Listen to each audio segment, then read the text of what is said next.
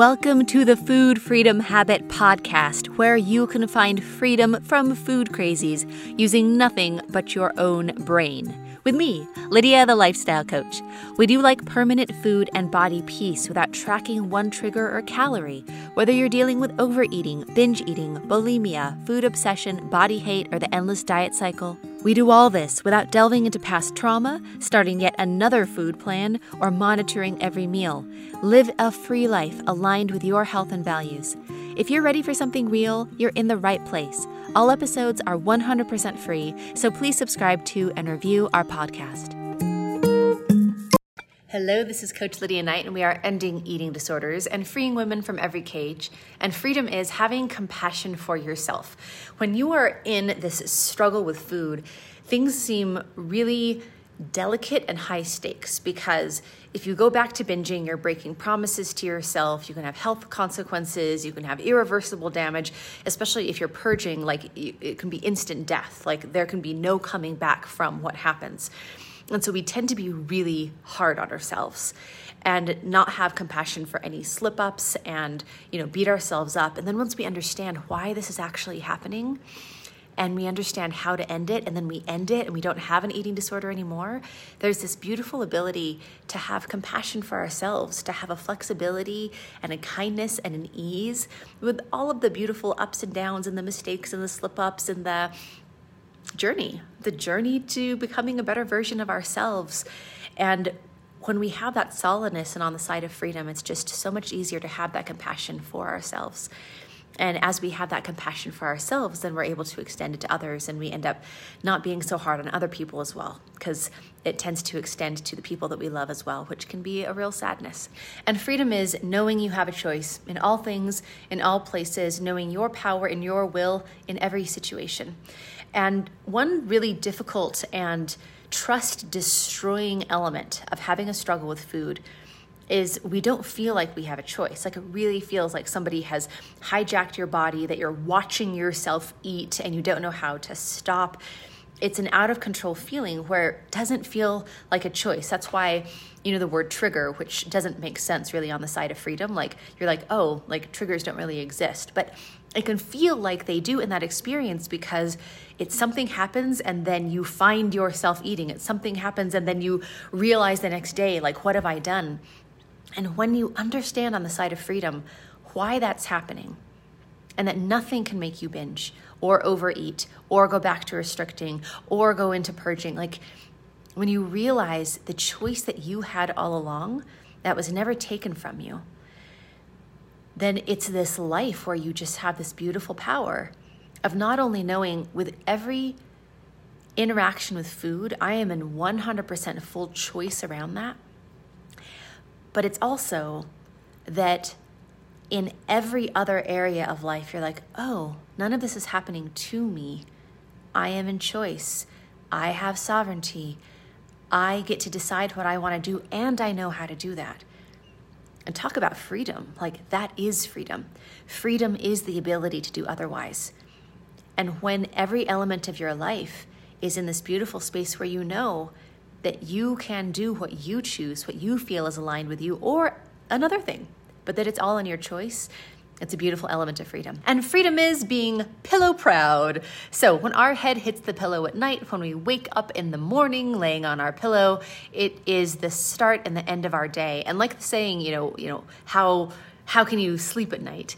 It's really pointing to that at the end of our day, when our head hits the pillow, we are reflecting how we lived that day. We are reflecting on who we are choosing to be in our lives, what progress we've made, how is the world a different or a better place because of how we lived that day. And in those times of reflection, especially when we are in this struggle with food and body, to lay our head on our pillow at night with feelings of shame and disgust. I remember it just being so difficult to sleep. Like, I would binge to the point of pain where my stomach was so stretched out that there was no position that felt comfortable. And it's just a really horrible, horrible way to feel. And to feel those awful emotions going in to sleep and into that subconscious state, and then to wake up in the morning with that shame and that panic, it destroys how we live, because we're starting our day in such an awful spot, and then we're ending our day in such an awful spot. And that reflection is always one that is so negative. And being able to, anytime your head hits the pillow or you wake up on your pillow, to be proud, to be joyful. It's something that oftentimes our clients celebrate really early on, and it's something that really surprises them. I woke up in the morning and I just felt happy. I woke up in the morning and I felt really proud of myself. I woke up in the morning and I felt so hopeful. I had energy. I woke up hungry, like ready to eat. I can lay down at night and I'm sleeping so soundly, like my mind isn't racing anymore. Those bookends of the day, having that be peaceful, is such a beautiful element of freedom. And freedom is starting the day with pleasant thoughts.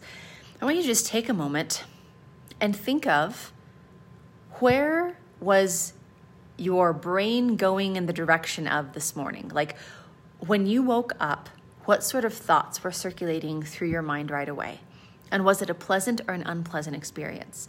When you're in this cycle where you're out of control with food, a lot of times those thoughts in the morning, it's about regretting the night before. It's about, this resolve and this promise to yourself that you're never going to do that again. It's the being hard on yourself. It's the, beating yourself up and making all these promises, and it's really unpleasant. And a wonderful part of freedom is to be able to use your brain and enjoy the thoughts that go through your mind, and really enjoy them because they're enjoyable. To wake up and to be excited about what's going to happen that day, to know that you're going to follow through with what's going to get you to a better life and your higher goals and your higher self, to really look forward to the purpose that you're getting to fulfill that day, to think of gratitude and to think of wonderful memories and all the things that match that pleasantness. And being able to be in that state instead of the extreme of beating yourself up and feeling so horrible, or the extreme of the white knuckling of like, all right, today is day one and it's going to be perfect. And, we can never mess up again. And this is why everything has to change. And, good thing that I binged last night, because now I really, really, really understand, how horrible I feel. So I'll never do it again. And to have that crash, like that wagon to fall off of, either extreme is super unpleasant. And to be in that pleasantness in the morning is such an incredible way to literally start the next day of your life and set it off on a whole wonderful tone of freedom. And freedom is being able to be fine with work lounge treats. So in this struggle with food, the food that other people bring into your world that you didn't plan for, or that you are afraid of or way too excited about, is just awful. Like it's derailing, and it takes so much mental energy. This happens so much like after Halloween, and everyone's bringing their extra candy into work, or, oh, it's around Valentine's Day, so we're going to, share treats with everyone, or, oh, it's the sort of, winter holidays, and we're going to bring in, all sorts of things to do with that, and we're going to bake cookies, and we're going to do pastries. And for a normal eater, it's like, cool, bonus, like, nice, I'll have a treat, or I won't. It's a non-issue. But when you're in the struggle with food, it distracts you so much. There's this constant negotiation of like, okay, am I going to have it? And how can I have it where other people don't see that I'm going back for seconds? Or can I put more on a plate and take it home and then, tell people that it's for the rest of my family, even though I'm really going to eat it in the car? Or are people noticing what a big portion that I'm taking? Are people going to be freaked out that I'm not eating any of it? Or do I need to explain that why I'm not eating it? It's this constant clutter and negotiation in our minds that is no fun. So freedom is being able to have it be a non-issue. As now the normal eater that you get to be on the side of freedom, it's just thanks for bringing in treats. That's nice. You could even bring in treats. You could do whatever. And there's no obligation, because you're free of it being a big deal. And that is freedom. And freedom is being able to go to the movies and have treats if you want to. So When we are in this food struggle, even if, we're with our kids that want treats at the theater, because of that mindless eating, because of the darkness of the theater, because of how freaked out we are about food, a lot of times it's just this huge decision or this huge excuse, right? So it's either, well, no one can have treats because I can't handle them. Or it's going to be, everyone's having treats and we're going all out because we're going to let ourselves do this on this special occasion. And it's a really damaging model for our children to just see this extreme and this hypocrisy and like what a big to-do it is about having a special occasion like a movie and going and having some treats around it.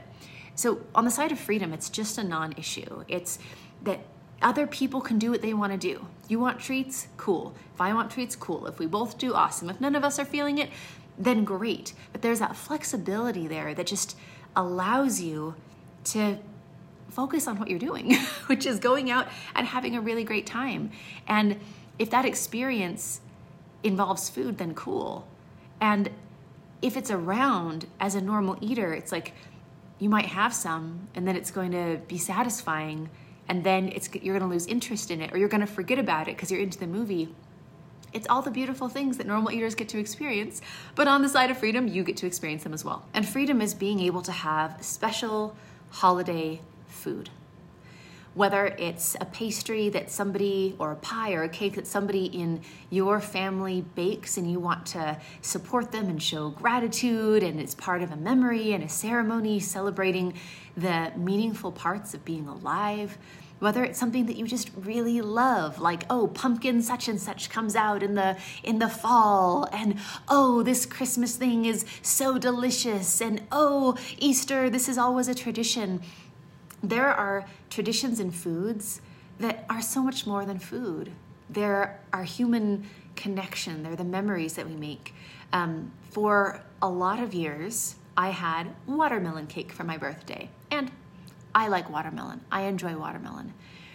But the reason that I found a cake alternative, which is literally just a watermelon with candles in it, the reason that I found that alternative is because I had to recreate what felt fun or meaningful on my birthday, because the joy that all growing up my birthday held was stolen by my eating disorder. So I had to create something else.